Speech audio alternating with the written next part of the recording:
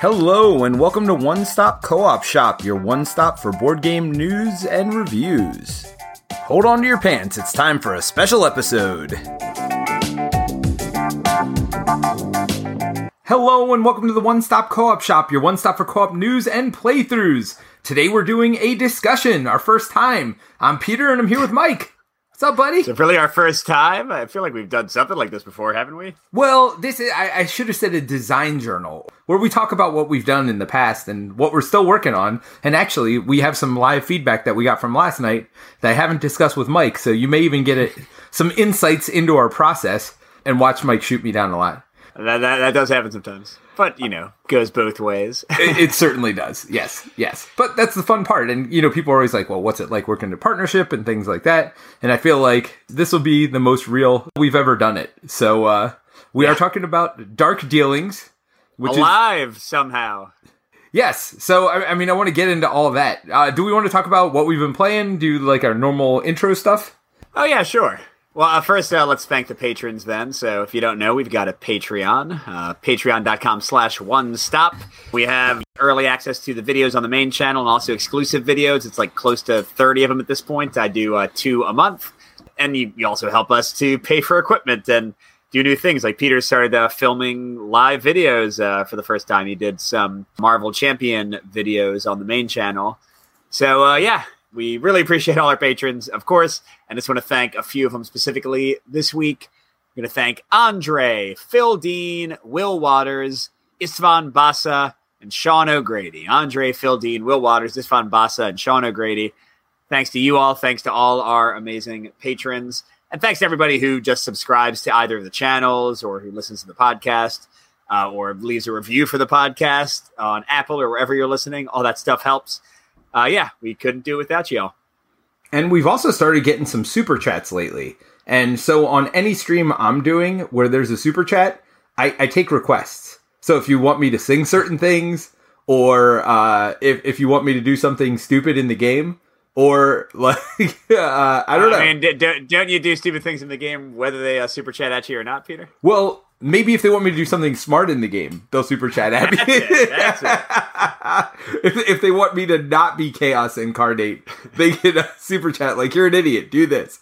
So we have started getting some super chats for that as well lately. And thank you for everybody who's done that as well. Yeah, so what we've been playing recently, I've been doing a lot of family games. I've gotten weirdly a lot of narrative games kind of all at once. So Lands of Galzir, which is a solo or co-op or competitive, but I've never played it competitively. Sort of like narrative, like sandbox adventure. You can kind of go wherever you want and do whatever you want. That delivered recently. I've been playing that with my kids. Also, we got Exit, like the escape room sort of thing, the Exit games from Cosmos. They did a Exit advent calendar and sent my family a review copy. So we've been doing one riddle. It's like each of the, like how advent calendars will have like doors and like little prizes. So is it like a word of the day type thing where you're like... Well, it's like riddle of the day. It's an exit riddle of the day, So each one has some cards in there. And is it like 5 minutes or is it like 30 minutes per riddle? Like No. It's, I'd say like 5 is probably the average at this point. So we're sort of making it a Thanksgiving advent calendar instead of Christmas so I can get a review out like before December. And, so we're doing like 1 to 2 a day. The kids are into it sometimes. There's a lot of manipulatives. Like, there's still a lot of things you're like cutting and putting together and that kind of stuff. They got like a little story. You're trying to save Christmas and find Santa's golden book. I don't know. But the riddles are pretty fun and the family's enjoying it. So, yeah, those are a couple of the things I've been playing. And just kind of a throwback one. I'm trying to... continually get my oldest son to play more solo games with me. So he's played Warp's Edge a few times. I've been playing Rove a bit. 2 of my favorite recent, in the last few years, solo games. But how about you, Peter? What have you been playing? I mean, you know what I've been playing. I've been playing a crap ton of Marvel Champions. That's what I've been playing. So the 3 new packs are out. Actually, officially tomorrow they're out. But we got an early review copy for the first time. Fantasy Flight sent us an early review copy. We've gotten packs before, but they've been after release. This is the first time we got a couple weeks early. And the 2 new heroes are super fun. Storm and Wolverine. I think they learned their lesson from Hulk. It's like a hero everybody loves, and then they played him, and it's like garbage. They did not do that for Wolverine and Storm. They made their decks like super strong right out of the pack, super fun to play. And there's a new scenario pack, Mojo Mania, which, do you know anything about Mojo? Like, do you know anything about... Yeah, Mojo World, he like watches people on all his TVs and like controls them, and I think like Spiral works with him. That's about as much as I got. Yep. Well, those are the two people you're fighting, well. There you go. As well as you get put in an arena and you fight this like giant like gladiator battle as well. But the interesting thing is, Marvel Champions has always done modular packs, but each modular pack in this set is a different genre of TV show. So they've like that's fun. So they've like horror, sci-fi, comedy, or sitcoms. I forget what they all are, but they all do something very specific within that pack that like has a little to do with the theme of it. And they do a lot of punny stuff as well. So this is definitely a more lighthearted one, but it's also the first scenario pack that's not like this full-blown giant box that has heroes in it and everything else. So they have a bunch of modulars, and they have 3 scenarios that are linked together in a short campaign. Which is kind of fun. More than Wrecking Crew. Yes. But still less than like Red Skull and Guardians and all that stuff, like all the campaigns. Correct. And they're fun and shorter scenarios from what I've found also so far. You know, for better or for worse, people like Jerry, I know, think the game goes too long. So for people like that, I think that'll be a good, you know, second or third purchase after the core box. I think it adds a lot. By the way, let's pause for a second. I have the stream up at the same time as we're recording, except for those who are watching instead of listening. That's a lot of facial hair, Peter. What's going on, man? Yeah, so this started, I was on vacation 3 weekends ago, I guess, at this point. And so I just didn't even bring a razor with me when we went. The kids were off school Friday and Monday. We went up Thursday, like right after school. We went to Universal Friday, Saturday, Sunday, Monday. Flew back Monday night, got in at midnight. Went to work the next day. Then I worked with my boss the following 2 days. So I was like exhausted. And Tuesday was rough too, because we had dog training right after work and then right into Halloween, like pre-Halloween festivities. So bottom line is, I didn't shave while I was away. And Linda's like, oh, why don't you just do like no shave November? I'm like, all right, fine. So I've kind of been growing it for almost 3 weeks now. So yes, I am facial hairy. You were facial hairy. Yes. And the Hendersons. By the way, speaking of Fantasy Flight sending us review copies, I didn't tell you, but I made a faux pas. So people might have seen that I did a play of the first scenario of the newest Arkham campaign, which is the Scarlet Keys, which is great so far. Like, really enjoying it. You might like this one, Peter. It's kind of more like Eldritch Horror. You're like gallivanting around the world, and you actually have like a map, and you choose where you go. But if you go to like a location earlier or later, it'll change up things in the scenario. So it kind of has like some cool like replay choices there. But yeah, I posted my video on like, you know, whatever day of the week it was. Let's say it was a Friday. And my main contact was like, hey, thanks for doing that. Like on Saturday. And then like on Tuesday, I get a email from somebody else from Fantasy Flight. They're like, hey, so yeah, just make sure you don't post anything for Scarlet Keys until the, you know, official like day that we're allowed to share things, which is like next Tuesday. And I'm like, I already made a video. They were cool about it because, like, clearly my one contact hadn't said anything about a like media. What's the word I'm forgetting? Not blockade. I know what you're thinking. Yeah, like like the release date or whatever. Yeah, so they didn't get mad. They were like, yeah, just don't do anything else for a while. Like, don't do another video yet. And I was like, all right, I got you.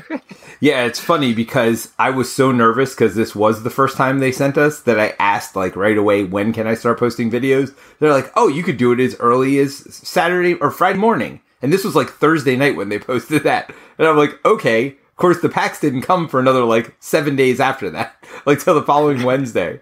So that content, yeah, I mean, I did a whole lot to get ready for that because it was my first time recording stuff live. But also, I was on vacation, or I was on vacation or work. No, I was on a work trip, leaving the next morning. So literally, I filmed videos all night till like 2 a.m, and I had like an 8 a.m. flight the next morning, which was fine. I got to sleep on the plane. I certainly did that the entire way, no question about it. I am a. Are you a plane sleeper, or are you one that's like? I mean, I haven't been on a plane in at least since my children were born. Oh, wow. Okay. Yeah, I mean, remember, I don't like really travel for work. That's not what teachers do. So I don't think I've been on a plane in at least 10 years, 11 years. Although I will say there was an elementary and middle school conference at the Gaylord in Orlando. There are tons of conferences. I don't do that crap. Yeah, it was like a beautiful, nice hotel. Like they were taking over like the entire thing. I wasn't staying there. Our conference was there. Well, the medical conference I was working was there. I was not staying at that hotel. My hotel had a pool filled with no water and lots of mold and stuff, and a shower that leaked the entire night. And Linda's like, "Don't put anything on the floor," just like because she was afraid of bed bugs. Like she's like. It was that was the thing. That's how Peter likes to travel. That's how I roll. Survival mode. You know, he's like playing a little game of Robinson Crusoe with his own life. Well, to be fair, all right. So there is a story that comes out of this. Actually, it's a little bit funny, I think. So they say my hotel is 1 mile from the conference center. So I was like, okay, no problem. I'll take this hotel. It's like $150 a night or something. I should have known something's wrong in this, like Orlando, like a hotel for $150 a night. I should have figured it out from the price, but I'm like, it's only a mile. I'm not going to stay there very long. I'll be at the conference most of the time. It's fine. Like I'm here to work. I'm not here to like chill out in my room. So I go and it was a mile the way crows fly, but it was over 2 miles not the way crows fly. So I was there pretty early. It was a mile over a ravine and a river. It was over a river / swamp. Absolutely. So I literally jumped a fence at the hotel. Like, I jumped this fence because I'm like, I could see the convention center. So I'm like, all right. So I jumped this fence, and then I'm like, oh, this is not an area I want to be because there's alligators in Florida. I didn't see any alligators there, but all I saw was this like swampland not far from where I was, and I'm like, I probably don't want to wade through that to try to. First of all, I'd be all wet by the time I get there. So it turns out you should have called Paul Hogan, man. He would have taken care of you. Yeah. So yeah, right. Crocodile Dundee. I almost thought you were talking about Paul Grogan. I'm like, what's he gonna do? Write some rules about it? I mean, either way, you know, he can British at the alligators until they leave him alone. By the way, Ryan pointed out the word you were looking for was embargo. Yes, review embargo. Thank you. Yes. So I ended up walking. There was 2 miles. I ended up walking back 2 miles, and then that night, because it's hot in Florida, and I was pretty sweaty by the time that was done. So I decided to Uber there to like work the conference for the evening, and then I ended up walking back every night. So that first day, I did like 22 miles or something ridiculous between walking through the airport and walking back and forth to this convention center. It was a lot. I could have walked like an actual like decent distance to get somewhere, not just back and forth to my crappy hotel. Wow. Oh no, it's 23,000 steps. That's what it was. It was like 13 or 14 miles. It wasn't 23 miles. That's right. 23 miles sounded like a lot. That's like it is a lot. A marathon, right? Yeah, I mean it was still legitimately 13 or 14 miles. So it was a lot. Hey, Ryan just said that they live near Orlando. You should have gotten the carpool going. Yeah, I've actually been there twice because my conference was there and we went to visit Universal. So I've been there twice, and I think we're going back in February because that's usually where our actual company conference is, not just when I'm working. So I'll probably be back there again. My second home. That's awesome, man. Well, glad you're safe. Glad no alligators, 8 pieces of you that are important to you. Yes, that's very good. Yeah, after I jumped the fence and saw the swamp, I'm like, yeah, I should go a different way. So I just found the street way. But yeah, Google Maps was no helpful at all. Like, they're like, forget it. Like, we'll give you a car way to get there. We'll give you a bicycle way to get there, but nobody walks. Well, thanks for that, Google Maps. Appreciate that. But yeah, so back to the main topic. First of all, to give a little context, in case I guess some people might not know, Peter and I are game designers sometimes. I wouldn't say we're like prolific or doing it all the time, but it's certainly a hobby for us. In terms of published games, our first one was Salvation Road, which was through Van Ryder, who does Final Girl and Hostage Negotiator and other ones like that. Then we did the one we're going to talk about today, which is Dark Dealings, which was originally with Nevermore Games, which does not exist anymore. And then Greater Than Games got it, and we didn't know what was going on. Did literally nothing with it. Yes, so like we thought there were like no copies. We're like, oh, but maybe it all sold out. Maybe that's why we haven't heard anything. So then Greater Than Games had combined with Dice Hate Me Games for a while, and now I guess they split again. I don't know all the details there. You probably know more than I do, Peter. But Dice Hate Me came away from the split with Dark Dealings, we're the third company to own it now. And they were like, yeah, we have, how many copies is it, Peter? It was like 963 copies or something. I'm like, what? Yeah, that Greater Than Games was, I guess, just paying for warehouse space for and never doing anything with. Yeah. So, I mean, we've been telling people it's been sold out for years because that was the impression. I mean, they literally never they sold it. Like, it's so funny. Every time this game goes up for sale, whether it's on Miniature Market or Cool Stuff or wherever, like, it would sell out right away. And I'm like, oh, I guess they're out of copies because, honestly, the first print run of Dark Dealings, they were out of copies. They only printed, it was very small. 200 extra copies or something, and it literally sold out within, like, a month. And so we did a second Kickstarter with an expansion, and then we just assumed they did the same thing. They didn't print that many copies, and so we're like, all right, whatever. And then they're like, oh, yeah, Greater Than Games acquired the rights. We're like, okay, who cares? And then, like, 20 of them went up somewhere and, like, sold out within a week, and we're like, okay, I guess they had 20 copies left or whatever. We never got paid for that, by the way. I'm pretty sure we never got paid for that. Now, then Dice Hate Me took it over, and I'm like, so I do know Chris Kirkman pretty well, who's the owner of Dice Hate Me Games.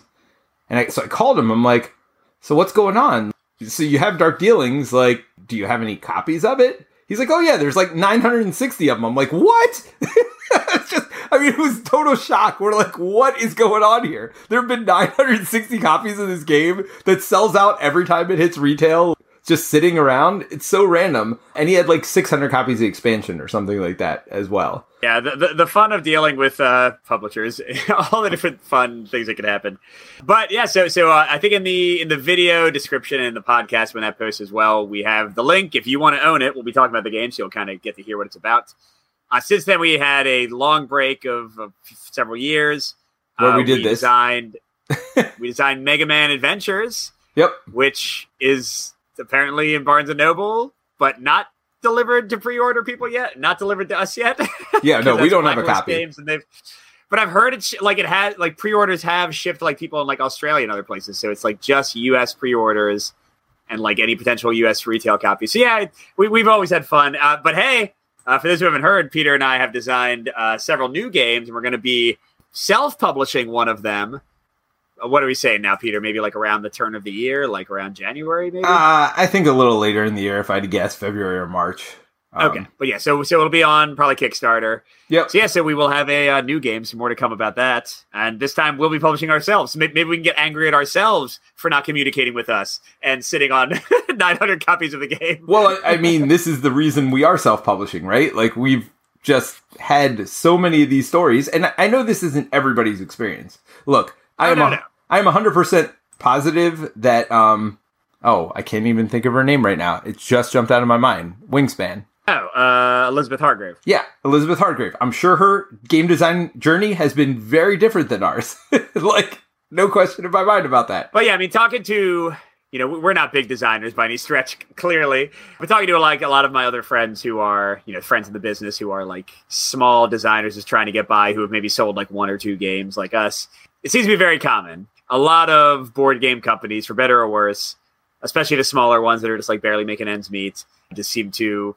it's often like one person or two people running the entire thing, like all the communication and all the like product creation and all the like management. And yeah, I just think it's a tough way. So we'll see how we deal with it, right? It's been the mostly easy side of things so far with Peter and I and this guy Steve we're working with. So we'll see how it goes. But Dark Dealings. So Peter had the great idea. It was Peter's idea. This is for those who don't know, it's a 1 to 6 player competitive game. Yes. That's right, everybody. Once upon a time, Peter and I designed a competitive game. Well, we had... the only one.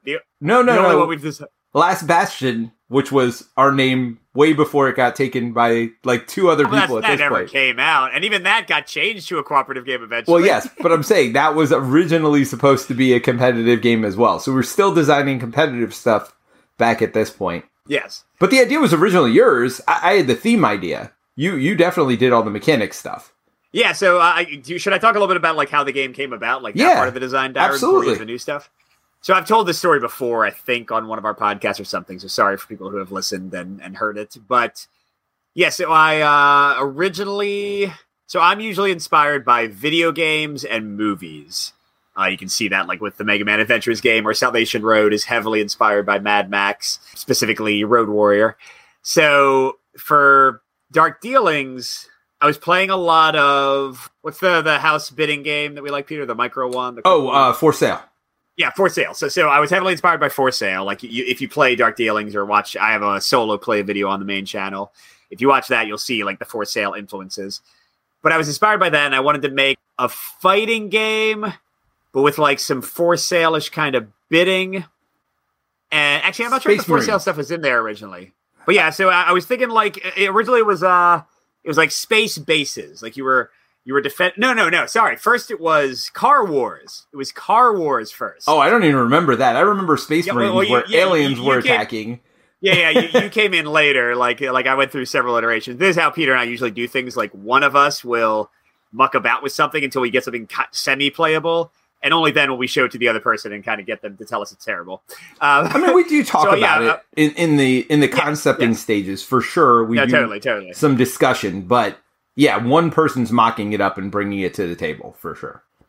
Yeah, so I was inspired by Car Wars, which if you don't know is an old Steve Jackson sort of like, almost like tabletop miniatures a little bit, like you're driving around, but you build these cars. So I was like, oh, it'd be cool if you had like a game where you like put parts on your car and then you would like fight each other. And I sort of like created this like little cards, a fighting system where like the ammo was shown by rotating cards. I feel like a lot of games do that kind of thing now, but I hadn't seen it much when I was making this. No, it wasn't very common back then. Yeah. So it's like you would have a machine gun with like 4 rounds of ammo, and you would rotate it like it would show the ammo like ticking down. So that was like kind of the basic idea. And like you had like lasers and missiles. And at some point I didn't like the car like, oh wait, you know what? I'm getting my stories a little bit mixed up. Yeah, because that was Spare Parts you're thinking of. That is Spare Parts. No, this was an alien themed game. You're right. It was an alien. It was totally, dang it. Yeah. Sorry, everybody. Based on too many aliens. Iterations of too many games. Yes. Yeah, we have a different, if our first self-publishing game goes well, we have another one that's a dungeon crawler. That was the other stories. That's another story for another time. But yes, it was defending your base from aliens. Yes. So you were like doing like gun emplacements, and that's where the rotating combat came in. So the rotating combat was a pretty early thing. I got that to work. I remember, Peter, I made like a physical prototype and played it with my wife and our roommate at the time. And yeah, like we were like, hey, this is kind of fun. Like it sort of worked, So then Peter and I worked on it. And at some point, Peter was like, sci-fi doesn't sell as well. No, that wasn't it. Like, it was, we would, so the concept of the game was you would just get attacked by waves and waves of aliens until they overcame you and killed you. Yes. Was the theme. And I said, we're dying every game. That's not a very uplifting story. Why don't we be the bad guys and the heroes win every game? So if you're on the YouTube stream channel, you see what one of our defensive cards looks like, where you rotate it to different sides and they have numbers on each side. And if you're not on the stream channel, I'm sure you could look up a picture of Dark Dealings anywhere on the internets, and that will be quite obvious what we're talking about with the rotating cards. But and that's where the theme came about, was I was like, why don't we be evil and be attacked by heroes? and I'm a fan of that because I used to play the Dungeon Keeper series of computer games, and then I like Dungeon Lords by Vlaada Chvátil, so like that was already kind of in our wheelhouse theme-wise. So we there's a convention called Unpub, or the Unpublished Game Convention, that's like usually around Baltimore, that we've gone to many years. And we had sort of like, so the fighting thing pretty much never changed from that initial space design. Like that initial thing that I played with my family and kind of figured out, like pretty much stayed the same with some tweaks. What changed drastically was like how you got the weapons to kill people, or in this case, it was like monsters and magic spells you would fight the heroes with, and how you got the heroes. Oh God! Do you remember this Unpub, Peter? Like how? Oh yeah, no, I totally remember the nights were and all the printing. Yeah, because we're showing 2 games at once, and so I wasn't in a lot of the playtests. But you want to talk about For Sale? We basically had copied that. We had coins where you were buying the stuff or bidding on it, and then using it to bid on the other stuff. So it was almost identical to For Sale at that point. Yeah. So the first half. So For Sale is also a 2-half game, because Dark Dealings is kind of like a 2-half game, where the first half you're bidding on cards, and then you use those cards to like basically draft things to like see who gets the most money. So in Dark Dealings, in the original or in that version, you were bidding on the heroes that were gonna, or no, you were bidding on the defense. We were bidding on something. I forget which. Bidding on the defenses. Yeah. Oh no, you're right. You were bidding on the heroes and then using the heroes to bid on the defenses, because the heroes were always numbered 1 to 54, and the defenses didn't used to have values. So you'd bid on the hero, and the higher the number of the hero is, the harder it was to beat you, or the harder it is to beat. Or to defeat them, yeah. And then for the second half, you put the cards face down, just like For Sale. Like, so you saw a set of defenses, you put cards face down to determine who got to draft their defense first, based on the value. So the harder your hero is. But no. So even what you're talking about, Peter, was later after that on Pub. Was it? Because it was reversed in some way. So to cut the story short, basically I did some play testing with people. We were trying to like pitch the game to Nevermore Games at the time. And the big change that came out of those and these were other designers we were friends with, so we weren't just like random people. So they had like really great Richard ideas. Launius was one of the big ones. No, but he wasn't the one who helped me with this. It was who's our friend that designed the Santa's Workshop game? Keith Ferguson. Yeah. I think it was Keith and one other person I'm forgetting. But you said Launius made this statement that made the biggest change, which was, "Why are you using money? Why don't you just draft the cards?" or something like that. Launius said drafting, so Launius said cut the money, and then Keith and other person who's an awesome person, I'm sure, and I feel bad forgetting, said, why don't you switch it? They were the ones who had the idea of why don't you use the heroes to bid for the defenses. Okay. So we cut the money and it became like sort of a draft. So the actual final game, by the way, is you pass heroes around and draft them into your hand. So you're drafting the things that are trying to kill you. But the higher value heroes that are tougher to defeat give you better bidding power to get stronger defenses to defeat them. And then you go into that combat phase, which is all simultaneous, and you see who can survive the longest, basically. But yeah, so that's kind of like how the game came about. We, of course, even though we were doing a competitive game, I was already like a solo gamer from way back, so we wanted to do a solo mode. Although we actually made a better solo mode for the second printing of the game, so there's like two solo modes. We had other out changes. there now. So let's talk about. So we had a solo mode with the first one. Was that in the rules or no? Did we just post that? The solo mode was in the rules. No, the original solo mode was in the rules of the original printing. Yes. Okay. So then we went on Kickstarter. It made more money than most games were making back then, especially because it was like a $20 game. Like no $20 games were doing what it did. It made like 91,000, something like that. Yeah. We were super excited, obviously. And so then we went back and he's like, hey, I want you to design an expansion. And we had already, because this was the day of like millions of stretch goals. So we designed like 1 million like mini expansions, which I don't think they're not available at this point. I do have some copies of, I probably got 20 to 40 copies. So maybe we end up giving those away sometime. Like if we run into people at conventions or whatever else. Yeah. Because I do have a bunch of those mini expansions. But bottom line was, we went back to the drawing board and we had gotten feedback. So the original game had two things that people hated. Let's be quite honest about this. People hated memory, and we had memory in it because we wanted it to be exciting where I'm not going to go into too much, but you had to order things in a certain way. Like you ordered as you were doing your drafting. They went in a certain order. And like, if you had a better memory, you'd remember what was coming up. But our thought was nobody's ever going to memorize this. We didn't want them to. We wanted it to be exciting as they went through this deck, and almost like it was a new reveal for them. It's like, oh man, I forgot I had this guy. And like, now he's killing me. So that was one aspect that we had in there. And the second aspect we had in there was player elimination. Yep. Just young designers. Both those things we look at now, we're like, oh man, why'd we do that? But you design more and more and you learn things. Yeah, so when we did the second edition, when we made the expansion, we asked if we could make changes to the rule book, and we did. Not drastic ones, but the big one was we took out the player elimination. I think we even told people they can look back through their cards at any point. Yes. So we got rid of both elements. Yeah, both things became harder variants, which, by the way, any game designers watching, that's what we always recommend. Like, I know people say they want solo games that are impossible to beat, but people also like winning sometimes and also like to see that they can, like, modify the difficulty. So start with an easier version of your game and then give, like, variants to make it harder. It's just, we've done a whole podcast on this before, but it's a major like optics shift. If you say like, hey, here's the basic game, and now you can add on baby mode because you're a big baby, the people are never going to use those variants, right, and they're going to feel like bad if they do. But if you're like, here's normal difficulty, or here's introductory difficulty, which is a great way to do it because that way they know what they're in for. And when you're ready, add on these other things. That's a much more palatable thing, I think, for like hardcore gamers. But yeah, so we added a bunch of stuff on. But okay, so long story short, suddenly we, just in the last like month or two, we find out that there's, almost 1,000 copies of a game that we thought was completely sold out.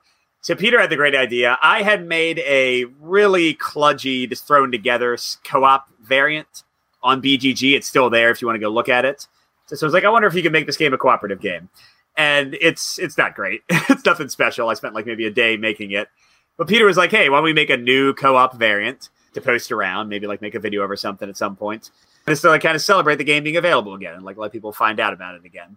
So that's what we're going to kind of talk through for the remainder of the podcast, just like kind of the little design process we've been through. So this is different than designing a game from scratch. This is the process of taking an existing design, and I wouldn't even call it an expansion because this is not going to require anything new to play the game. No, like just the base game. Yeah. So where'd we start, Peter? We had my original idea. So again, to describe the game, how it usually goes in basic terms. Phase 1, you draft heroes. You're passing heroes around. These are the people that can kill you. They got higher values, means they're tougher, but they're also more valuable for the next phase where you get defenses.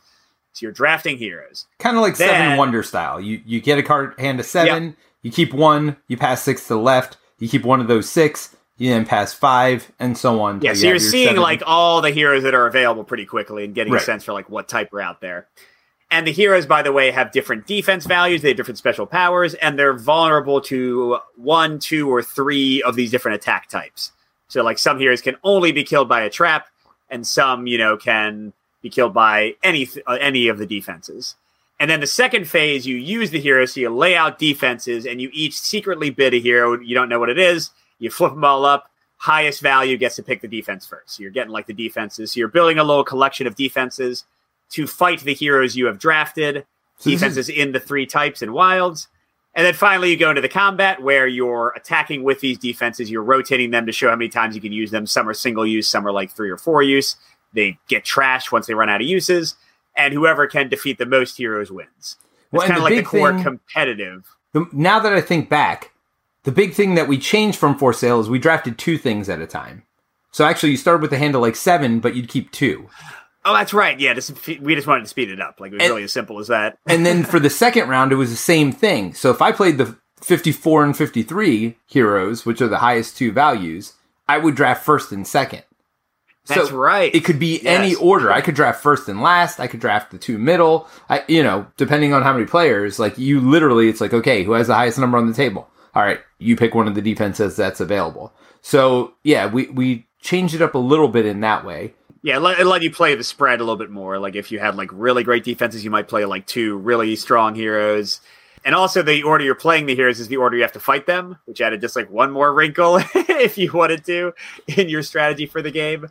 So yeah, so for the co-op, first of all, Peter, I know you were really committed to the like idea of cooperating with each other. Like, so what kind of cooperative ideas did we have? Like, as we thought about how to do a co-op mode for this game? So we were trying to think of games that did co-op, like drafting, deck building pretty well. I mean, nobody really does like a draft, and it didn't make sense here either to do a draft the way we had described before because you're all on the same team. So you're trying to win together. So we're trying to think of other card games that had really neat ways of drafting or doing things. And one that kept coming up was Battle for Greyport, which is one of our favorite battle games. Just had a newer crowdfunding campaign. It's from the people who do Red Dragon Inn, but this is a cooperative like town defense game. So a couple things we took from there, and again, there was a little bit of shifting back and forth in there, but a couple things we took were, number one, how do we get our defenses? So we started with the defenses. It's like, oh, well, let's go to a certain point value, because that's kind of what Greyport does in reverse, where they get a certain number of point values of enemies, and if they go over, then they just get the overage. And that's originally where we were as well. And I do want to talk to you. This will be a little bit of our live design notes here about potentially going back to that a little bit. So originally we were like, okay, we'll set a number of points of defenses you get. And then if you go over, you go over. And the thought process, the logic behind it is when you go over in something like Greyport, it's like, oh man, I just got bad luck. Now I have to face extra enemies and you feel bad about it. But if you get the extra stuff, if you go over on a positive way where your defenses, you get more defenses than you're supposed to, then the thought process is, oh, this is a good thing. And so people will be happier with their luck rather than being unsatisfied. They'll be even more satisfied. So if it's going to be swingy, let's make it swingy toward helping players. And there's this psychology behind it. And I mean, Jerry talks about this all the time with Arkham Horror LCG, which you talked about earlier. If you had a number like 2 and you were trying to reach a goal of 5 and all those counters that came out were positive and like a positive 3 was like a 0 basically, like net neutral, then you wouldn't feel as bad, I think, about the draws. Yes. Whereas if you have 5 and your goal number's 2 and you draw -3, you feel like garbage because it's like, oh man, I had it and then I don't have it anymore. So it's almost like a fear of loss. Now in that game, intentionally, like it's creating this sense of dread, right? Yeah. But a lot of times you want your players to have a positive feeling. So I think in Greyport, it's a little bit negative. I mean, it doesn't bother me that much. I mean, I've certainly talked about it first. I'm like, wait a minute, this isn't like... But also, Greyport is super limited in the spread of values. Like, correct. Almost every monster is a 1 or a 2. So really, the worst that's going to happen is that you'll have 1 point over your monster. Like you'll have 5 points instead of 4, which isn't like the worst thing in the world. Right. Exactly. So we were trying to kind of figure out, like, we looked at the game mechanics. How do you like replicate? First of all, how do you make the experience work in a cooperative space? So as Peter said, you can't really draft the heroes because drafting is inherently a competitive activity. I don't know any cooperative games that have drafting because you're trying to like take things you don't want the other person to get, you know, and like build up your engine. And then we also weren't sure how to get the defenses because if you're not drafting, bidding is another one. Like you don't do bidding in cooperative games because you never want to outbid each other. So we tried to solve the defense thing by just counting up to this number, which, you know, it sounds like we're still working on, but this is an in progress design, by the way, so things will change. And then I think, were we thinking of Mega Man Adventures when we did the defense thing? The heroes? No, we were thinking about Biblios. Oh, wait, how does it relate to Biblios? So in Biblios, you get there's one player who is like the player that is like handing out cards. And they take one card at a time, and they could keep it for themselves, give it to the other another player at the table, or put it in the middle. And so we were like, oh, what if we had a middle pile of heroes that we could defeat together to make more cooperative? Because that also came from Battle for Greyport. We like being able to fight together. But it's like, well, maybe you have your own heroes that you got to deal with, but you also have this pile in the middle to deal with. And so that came in pretty early in the design as well. And it's like, well, how do we get those? Well, why don't we do a Biblios style where you keep one for yourself, you pass one to each player, and then you put one in the middle. Now it's evolved from that a little bit, but that was the original idea, at least anyway. Yeah, and so this is I think it's, from the bit we've played so far, I think it's a cool kind of cooperative element, which Biblios is not. Biblios is also a competitive game, but now you're still sort of drafting cards to other players, assigning them to other players. And these are the heroes that are trying to kill the other players. But the defenses come first, which is the opposite of the competitive dark dealings. We're kind of like, we can do whatever we want with this cooperative mode. Right. Why don't we just like mess around with things? So I can see what you have when I give you a hero. It's like, oh, you can totally handle this like blue hero. You got a lot of blue defenses to kill him with. So it's kind of up now it is limited communication. You're not like telling people what you're giving them. Right. So they don't know that they can handle it. Yeah. and I might give Peter a hero that he can kill with this one defense, but Jerry might give him a hero that needs the exact same defense, and we don't know. So there's still like some chaos there. But yeah, I really liked it so far in the plays we've done. Kind of the changing of a draft into like a cooperative assigning of things. Like, I know you can take this, and often what we'll do, the middle pile, I think was also your idea, Peter, from Greyport. I thought was a genius idea because that's where I tend to put the most dangerous people. I'm like, I don't know who the heck can kill this hero. Just right. Put them in the middle. We'll all deal with them together. We'll all combine our forces. And I don't always do that, ironically, because we've played quite a bit. I mean, the nice part about the way this cooperative mode's working is it's pretty quick. I mean, even on Tabletop Simulator, we're getting games in 20 minutes or less.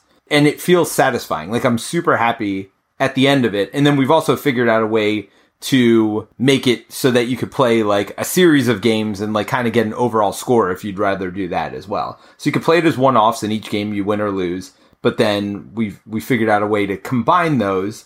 And again, it's all up in the air right now. Although I feel like we're getting pretty close to being done. Yeah. Well, I guess you still haven't shared the feedback from the playtesters with me yet, so we'll see. Yeah, so Mike says, the psychology in gaming is amazing. Being able to use feelings as part of the game is very clever. Yeah, and I mean, again, I think generally the goal is to make your players feel smart, to make them feel clever, and to give them positive feelings as much as you can. Certainly, depending on how hard you want your game to be or whether you want your game to have this sense of dread, but some people just don't like that. You know, everybody's going to be different, though. And that's the other interesting part of the psychology as well. Not everybody wants that. Some people go, oh, this game felt too easy. Or maybe this game's too swingy or whatever else. But Matt Leacock, and we have an interview with him very early on in the podcast, and he used this term, and I really like it. It's the cone of possibilities. So he talks about, like, at the beginning of the game, it's a very narrow cone, right? Like, you have what you have, and, like, it's kind of almost on rails a lot of games for the first couple turns. But every turn, especially in cooperative games, there's more and more bad stuff that can happen, or there's more and more good stuff that can happen. So it like varies. The variance becomes more and more after each round as you go throughout a game. And some games have a very narrow cone of possibility, meaning you're going to be on those rails most of the time. Nobody's going to get hurt too bad, or nobody's going to get helped too much. But depending on what you want your game to feel like, you can make that cone of possibilities as wide or as narrow as you want. And just know that, you know, if you introduce more swinginess, that might create excitement for some people, but annoyance for other players. Yeah. So we sort of, and these things are, I think, things that aren't going to change as much. We sort of figured out a way so we didn't talk much about the central pile. We wanted players to fight with each other. And again, Greyport has this really great kind of simultaneous, everyone can play a card to fight monsters together mechanic. So like Peter said, you have this central pile. So you're fighting heroes in front of you, central pile. And we played around with different formats of this. What we ended up liking the best was a back and forth. So I fight a hero in front of me. Everyone's doing this simultaneously. Then we flip up one hero and we all fight him together.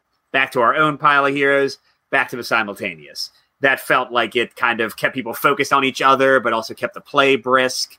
Well, and the other benefit is alpha player. It cut down on alpha player. Because if we're all fighting our own heroes simultaneously, I can't...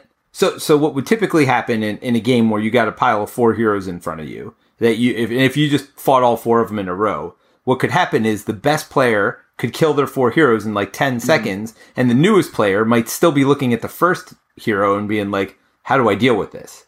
Yeah, so that's less alpha player. That's more like experience and pacing. Right. But for the alpha player side of things, you know, when we played around with every player fighting all their personal heroes first, and all that's left is a central pile, you get to a solvable puzzle. Well, not quite solvable, because there's still some like hidden heroes. You're not sure what order they're going to come out in. But you get to more of a solvable puzzle, whereas by switching back and forth between the players and like the central thing, you're never quite sure what you need to keep. You're never quite sure like what the other players should be spending.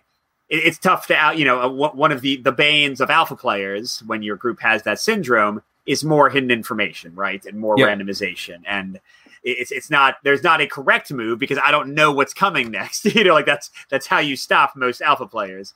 And I'm not saying, by the way, we've talked about this in other podcasts. I don't personally worry much about alpha player because it's not a big part of my game groups. I think that is a very game group specific thing. Right. But whenever you can, as a cooperative player, whenever you can, or cooperative designer, I should say, whenever you can easily get rid of it with just a slight tweak, I'd say why not, right? You're just making a better experience for a larger group of gaming-like personalities and all that.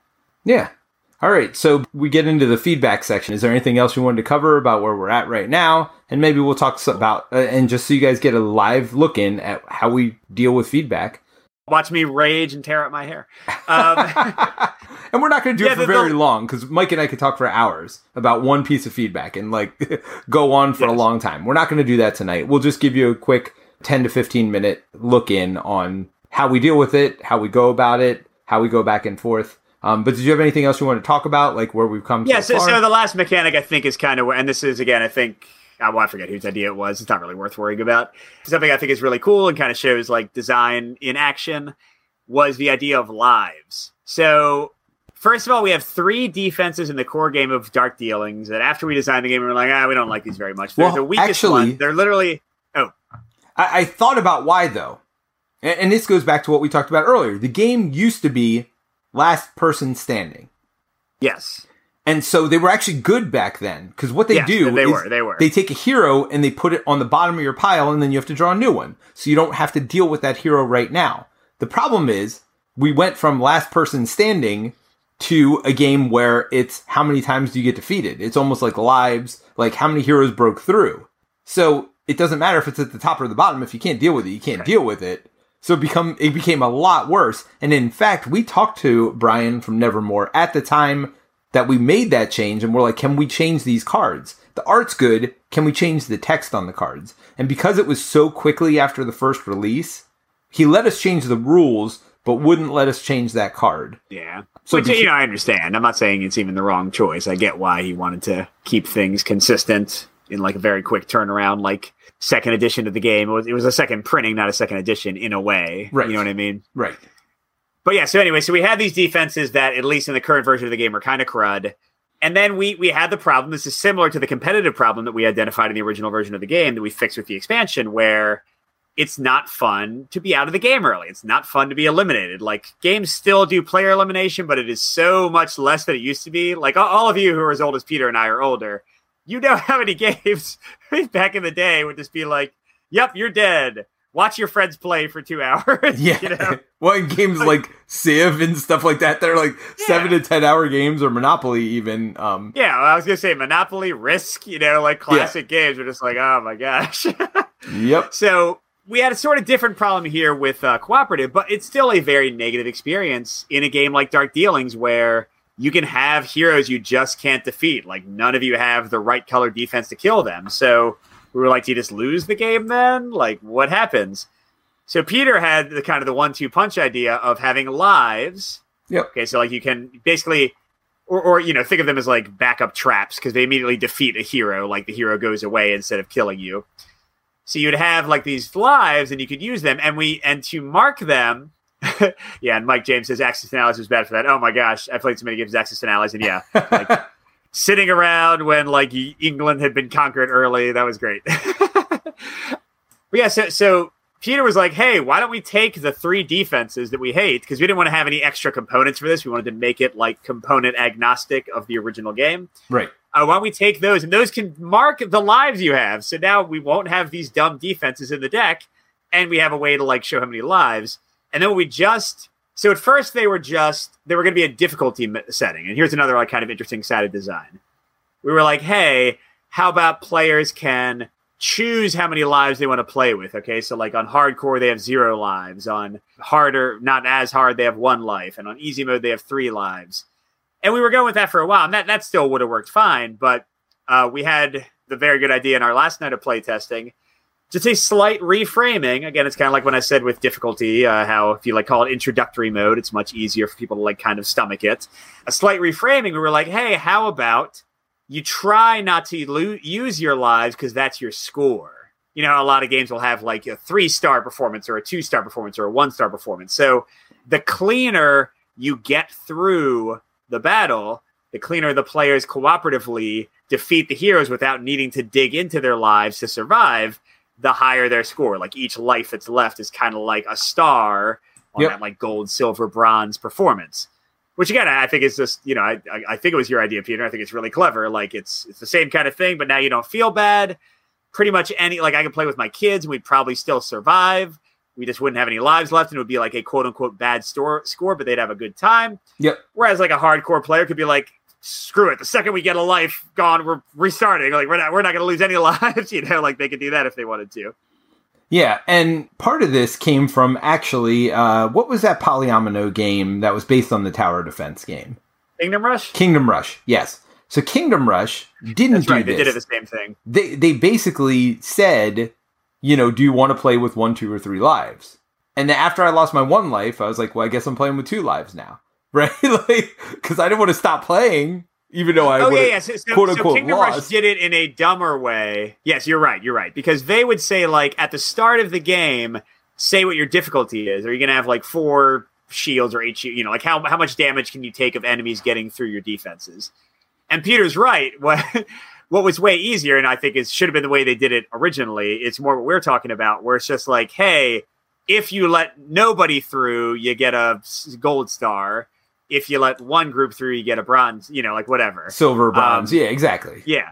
So instead, they force you to choose at the beginning, but then whatever. If you suddenly realize, whoops, we lost. No, we did it. We're playing on an easier difficulty now. Right. The game would allow you to do that, but it was just, again, the framing of it and how they kind of presented it. Well, and that was lesson learned. And again, this is what design's all about. And I think that's why this design journal is fun. Look, we're not saying that we have the right answers here. We're saying these are our observations from what we've seen and liked and didn't like in games. And this is how we are reframing it and trying to change it to make it better. And that's what design is. It's iteration on other designs. As you've seen, all these design ideas, except for the combat, which was pretty unique, and which is kind of... Yeah, and that's literally still the only thing we haven't touched, even in this mode. It's basically the same thing. Yeah, so beside the combat, literally everything else has been iteration on somebody else's ideas. And it's I really like this idea here, but what if we did this to make it a little bit better? And this is a reason that one of the biggest piece of advice I would give to any designer or aspiring designer, and it's similar to what people say to people who want to work in movies, people who want to write books, immerse yourself in the hobby and what other people are doing as much as possible. Not to be derivative. I would hope that none of our designs are considered derivative. You can see influences there. Clearly Dark Dealings had some influence from For Sale for some of the mechanics. Mega Man Adventures, we were, vaguely inspired by Marvel United. It's not really. Although it looks nothing like Marvel United. No. Well, actually, weight goes. It looks more like the other Teenage Mutant Ninja Turtles. Yeah, the TMNT adventure game from, what was it? The one that doesn't have a game division anymore? IDW. IDW.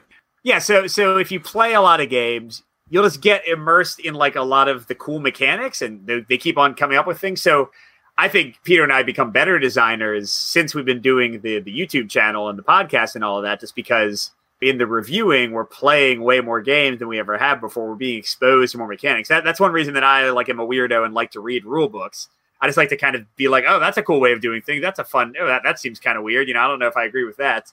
But anyway, that's why we started the podcast, honestly, in the first place, was because we're you know what? If we're going to be designing games and we're going to focus on co-op games, let's really do it and get in and play all the co-op games there are to play. Mm-hmm. And we'll talk about it anyway, so may as well record our talking about it. The design process got formalized pretty quickly with our top 5 lists and stuff like that.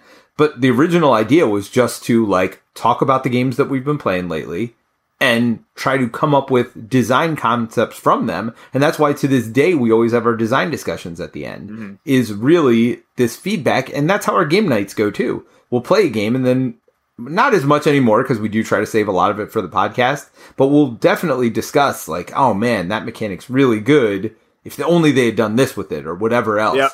Well, we had some of those recently, like the combat system in Shroudvang Legends. And it's a great combat system. Let's see that in a better game. Yes.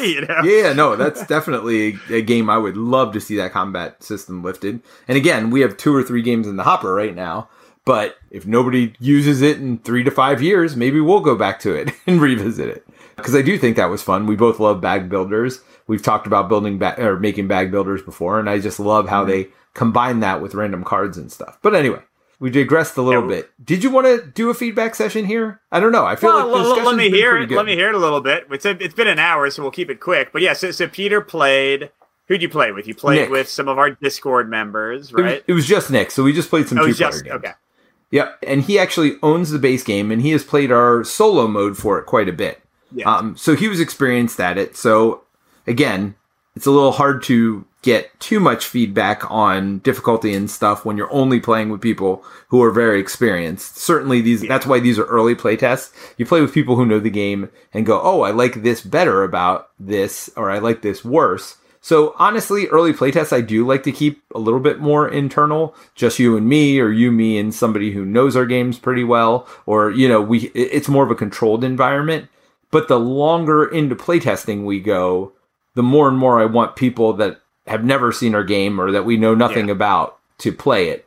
And that way they can help us tighten up the rules and difficulty and stuff like that. So I do think all are important. But for me, earlier on, I want like other designers and things like that early. And then people we don't know at all, like people who aren't as into games as we are or as designers are, to look at it, because I think it's important to get their feedback as well. Before Peter tells me what Nick had to say, it's good for us to remind everybody about some good rules of taking feedback. Know what you want from the feedback. So like if you're just looking for game balance, then ask them to talk about the game balance and don't ask them to give you like crazy ideas for redesigning the entire game. Take things with a grain of salt and be willing to smile and say thank you and then ignore something entirely, but also listen and try to find like the underlying suggestions and maybe causes behind something so that you can find like ways to make your game better. So with all that being said, how'd the playtest go with Nick, 2-player? Well, and something I should also add to that is if you're designing with a partner, record it as best you can. Because you'll see right here, I'm going to be giving an interpretation of what somebody else said instead of letting Mike listen to it for himself and being able to form his own opinion. Say, no, that's not what I think he said there. So now I'm giving like third hand whatever of the feedback. So as far as the games go, they went great. We played 2 full games at different difficulties, like our normal or introductory difficulty, and then the next level down harder. We got through the first one. We might have even played 3, actually. I think we lost no lives the first time we played. That's great. Well, we were trying to make it easy modes or more introductory modes, so I'm glad that's possible. And then as we got more difficult, we lost 2 lives the second time, and then I think we played that second level again and lost 1 life the third time through. Nice.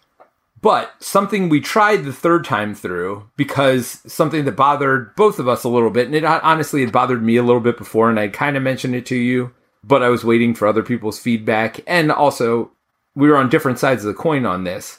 But Nick said that he was a little bit annoyed with like adding up the defenses while you're like drawing them and adding and drawing and adding and then trying to figure out the exact number. He felt that part was a little fiddly, and a little bit in my mind, I thought that too. And so what we tried the last time is we drew 10 defenses and then got down and then traded 1 and then got down to the number, whatever the number was for that round. And I know your fear was, well, what if you don't get however many points? I think at that point, then you just draw up to the number. Okay. You know what I mean? If you just get totally unlucky with 10 defenses, you get nothing, that was good. And I even think you can go over at that point too. Like, who cares? Sure. So, because right now we're trying to get to the exact number, which I still think I don't mind us going over the number. Like if we're both over a little bit and then we pass, and then we just lower the number a little bit, right? So instead of being 25, the number could be 23 or 22 or whatever else. We find a new number that's a little bit lower that if people hit it, they don't realize that it's bad for them, right? Like they just think, oh yeah, that's the number I'm supposed to get to. And if they get more, it feels really good. Yeah. Where it might be a little bit more challenging on the lower end, but we balance it for that number. And then if they get more, it'll be a little bit easier for them. But I know our numbers go 1 to 6, so there is a potential for a 5-point swing in values. I don't know that the 6s are that much better in cooperative, because the 6s tend to be those heavy hitting cards that like mess you up in other ways too. Yes. Well, so I guess the thing I would say, and this is for all the designers out there, focus on what you can. This all sounds like a little bit like semantics of like the counting, and we can just like play around with what the best way to do that is. None of the stuff you're saying sounds bad. Was there anything in like the core? No. Giving heroes to each other, fighting the heroes, like all the core mechanics besides how you get defenses, that all went great? No, all that went great. Yeah, the play was fun, and it's amazing because we must have played 5 different games the night before trying to get the numbers down and like trying to figure out exactly how we want to draft. And I'll be honest, at the beginning of those plays, I was having less fun than I was having at the end, which is always a good sign. Because a lot of times, the more, like if you're playing 5 times in a night your game, you just never want to see it again at the end of that. Yeah. I was so excited. I immediately went on and posted, hey, does anybody want to play over the next couple of days? Got some responses for people who did on our Discord, and like found a game the very next night. I was super excited to play all 3 games that we played. The first 2, again, we just changed the difficulty a little bit. It's like, well, maybe we got lucky the first time, not losing any lives. Let's see what happened if we ramp up the difficulty and try it again. And then after that, I was like, all right, Nick, what's your feedback? And his big thing was he didn't like the counting up of the cards. Yep. He's like, it was just a little fiddly. And I said, okay, well, let's work on how do we make that part of the game better? Because here's the other thing that you might find. If you change that part of the game, you may be either required to change another part of the game. Like it may totally mess up something you do later.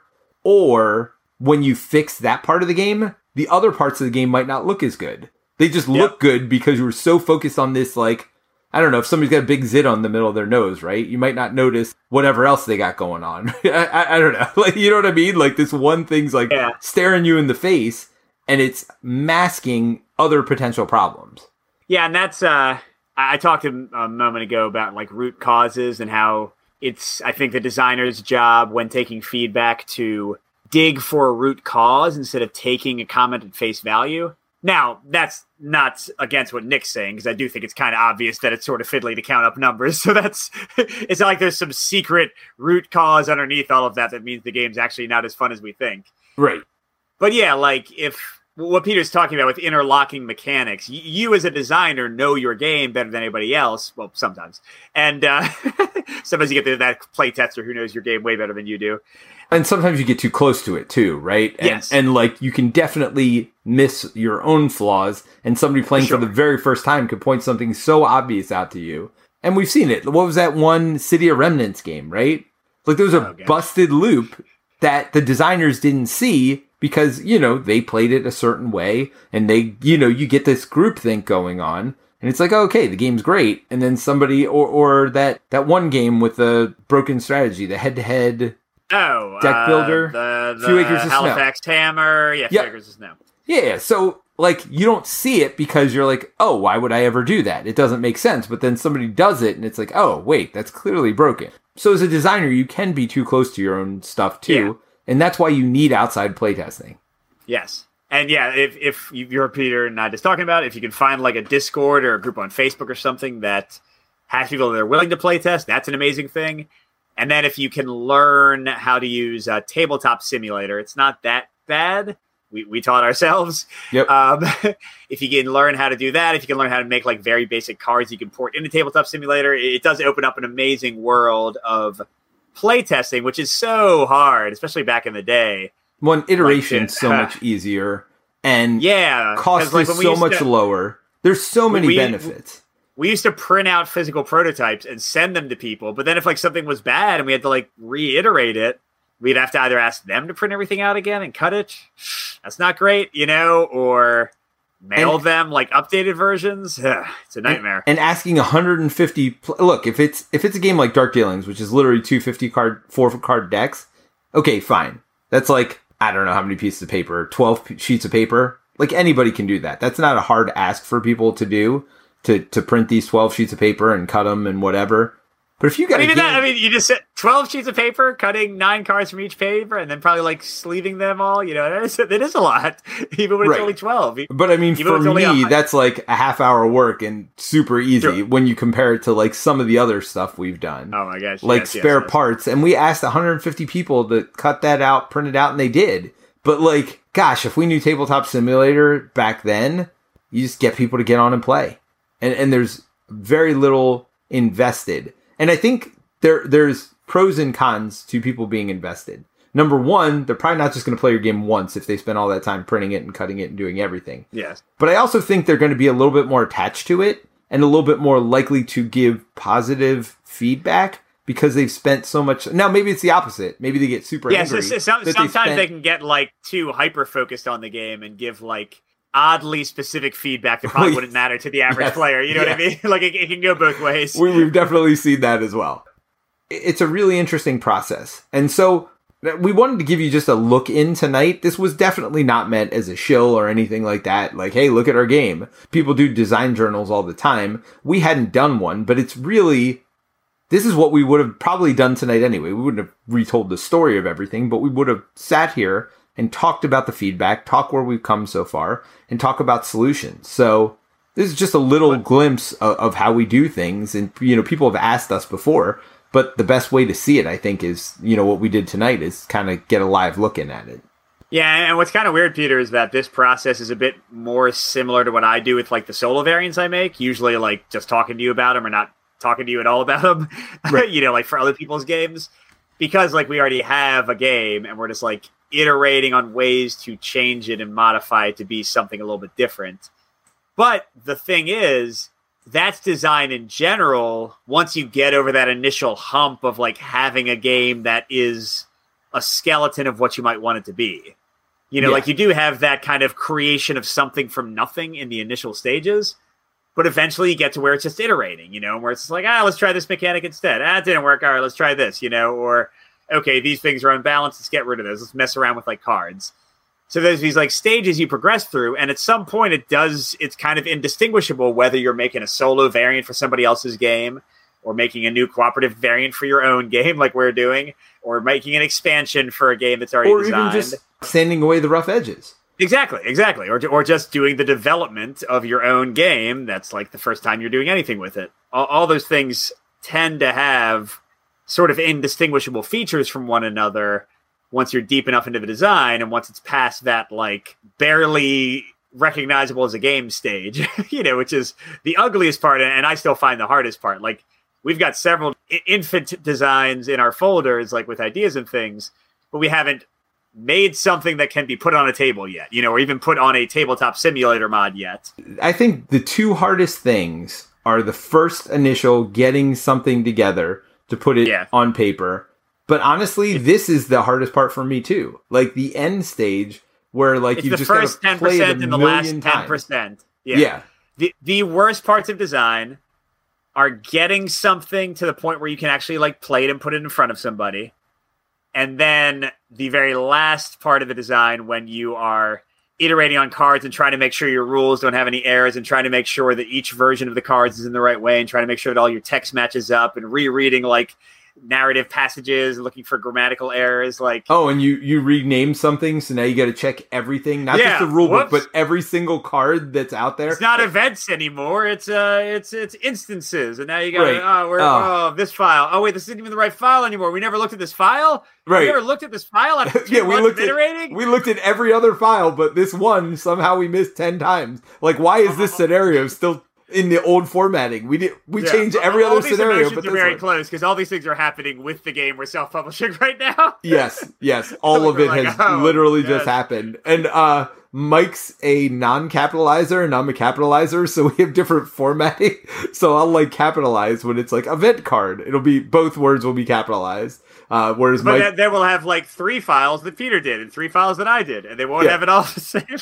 Yes. So that's some of the cons, I guess, of working with a partner that's as dumb as me and hasn't figured out not to capitalize things at this point yet. But anytime you introduce other people, like when you have a graphic designer in the mix, if you have a publisher in the mix, if you have a co-designer in the mix, like you're at some point, unless you are literally doing everything yourself, and a few people do that and make great games doing it, and power to them. But at some point, you're going to have other people's hands in the pots, and you got to just find ways to check each other and verify each other and have checklists and check yourself. Check yourself before you wreck yourself. That's right. Before your game. Exactly. All right. That was fun. Yeah. I did not know. Honestly, we had no form. I know you guys can't tell, but we come in with like no formatting. Everybody's like, oh, let's talk about our show notes. And they're like reading through. We don't do show notes. Like we just kind of go with where we feel. And I feel like this went way better than I thought it was going to go. I had no idea, honestly, at the beginning. See, and it went way worse than I thought it was going to go. So there you go. Different opinions. Right. Glass half full. Peter's a butthead. As my son says, every glass is all the way full because there's something in there. There's air, like in the other half of the glass. So it's all the way full. Fair enough. My daughter's in all the way empty. I'm like, how's it all the way empty if there's something in it? She's like, it's just always empty. I'm like, okay. You're not as a burgeoning like existentialist, like Yes. nothing or a nihilist. Nothing matters. We're all just moving Dust through in the our wind? meanings. Yeah, exactly. All we are is dust in the wind. Ending on Kansas. Always a Kansas. I think it's Kansas. You're probably right. Verify in the chat. Did Kansas sing "Dust in the Wind"? Discuss. All right, Mike. Well, thank you so much. This was fun. Which is funny because this is what we always do. But it was fun reliving the story of Dark Dealings because it's been a while since we've talked about it. And I mean, apparently, because I got it confused with another one of our games. Yes. Oh my God. I'm like, what are you talking about? When you were going to the Yeah, Car I was Wars, like- I was like, I'm pretty sure he's talking about spare parts, but I'm just gonna let you go. And I'm glad you got there. I wasn't gonna contradict you. You're like, you weren't part of that. I was like, I'm pretty sure I was. Like at the beginning, I remember you. It was definitely aliens. You're like, you're gonna put up turrets, and you're gonna have your own gun, and your people can move around and do all these things. It was definitely gonna be more spatial at first, and then we definitely abstracted it down a little bit. But yeah, it was gonna be more lane defense, tower defense, originally. Yeah. Hey, nothing lame about this. All right, so Ryan confirmed it's Kansas. Michael Newsom wants a full Kansas sing-along stream. What's another Kansas song? Did they do More Than a Feeling? More than a feeling. More than a feeling. I am believing. They did like that song Long Time. That's all I got. For a similar band, I'm more of a Bread fan myself. Do you know Bread, Peter? I do not know Bread. Bread did I Want to Make It With You. You know that song? No, I do not. How's that go? I want to make it with you. I really feel that we could make it, girl. Oh, yeah. I do know that song. Yeah, they had some good ones. They another good, my dad used to always play this one. Oh, crap. Ryan said that's Boston. That is Boston. He's right. More Than a Boston Feeling? Did, Yes. More Than a Feeling. That is definitely Boston. Yes. Yeah. What the hell did Kansas do? I mean, they were in the 80s. Well, they were a little before the 80s, but like, the I mean, 80s, everything was a one-hit wonder in the 80s. So, I mean, They weren't a one-hit wonder. Hold on. I know. I had an album. Oh, God, they did. Dude. they did Carry do On, My Wayward Son. Carry on, my wayward son. There'll be peace when you are gone. All right, our timing's Lay way your off. weary Head to rest. Don't you cry no more. Yeah. Oh God, we're not even like in time with each other. This is great. Oh no. And I can't even like, it used to be that I could fix the timing. I can't fix the timing anymore because this is like live recordings. So Yeah. Sorry, Michael. Everyone blame Michael Newsom for, or thank him, depending on what your opinion of what just happened is. this would always also be in the after credits, and I'm just too lazy anymore. So this is just going right in here in the main show. Forget it. Shove it in, baby. Shove it in. Like, no shoving. Just don't delete it out. Don't move it. There It's you go. there. It's there. All right. Well, All thank right. you. Hi, everybody. Thanks for tuning in. Bye. Thanks for joining us again for the One Stop Co-op Shop podcast. Check out our YouTube channel at One Stop Co-op Shop. Also, join us for games and discussion on our Discord channel. You can support us on Patreon at patreon.com/onestop or leave us a review on iTunes. Thanks again, and we'll see you next week for another Top 5 list. Hey, Mike. Yep. Can't touch this. No. Can't touch this. Too You remember- legit. Yes. Too I was gonna legit say, to too quit. legit to Hey, quit. hey. Dude, I distinctly remember. I think this is a real thing. Again, if people are still in the chat, let me know. I feel like the music video in my childhood brain for Too Legit to Quit featured MC Hammer fleeing from a giant fireball. What? Like a giant fireball was chasing him, and he had to escape it, and he was like too legit to quit running from a fireball. Is it like Indiana Jones and the fireball? of Yeah, doom? oh my gosh! Like I gotta look this up now. I mean, All right. you can cut the stream. We're gonna cut the stream. All right. Hey, Mike. Radadooken! Not that kind of. It was a big fireball. Okay.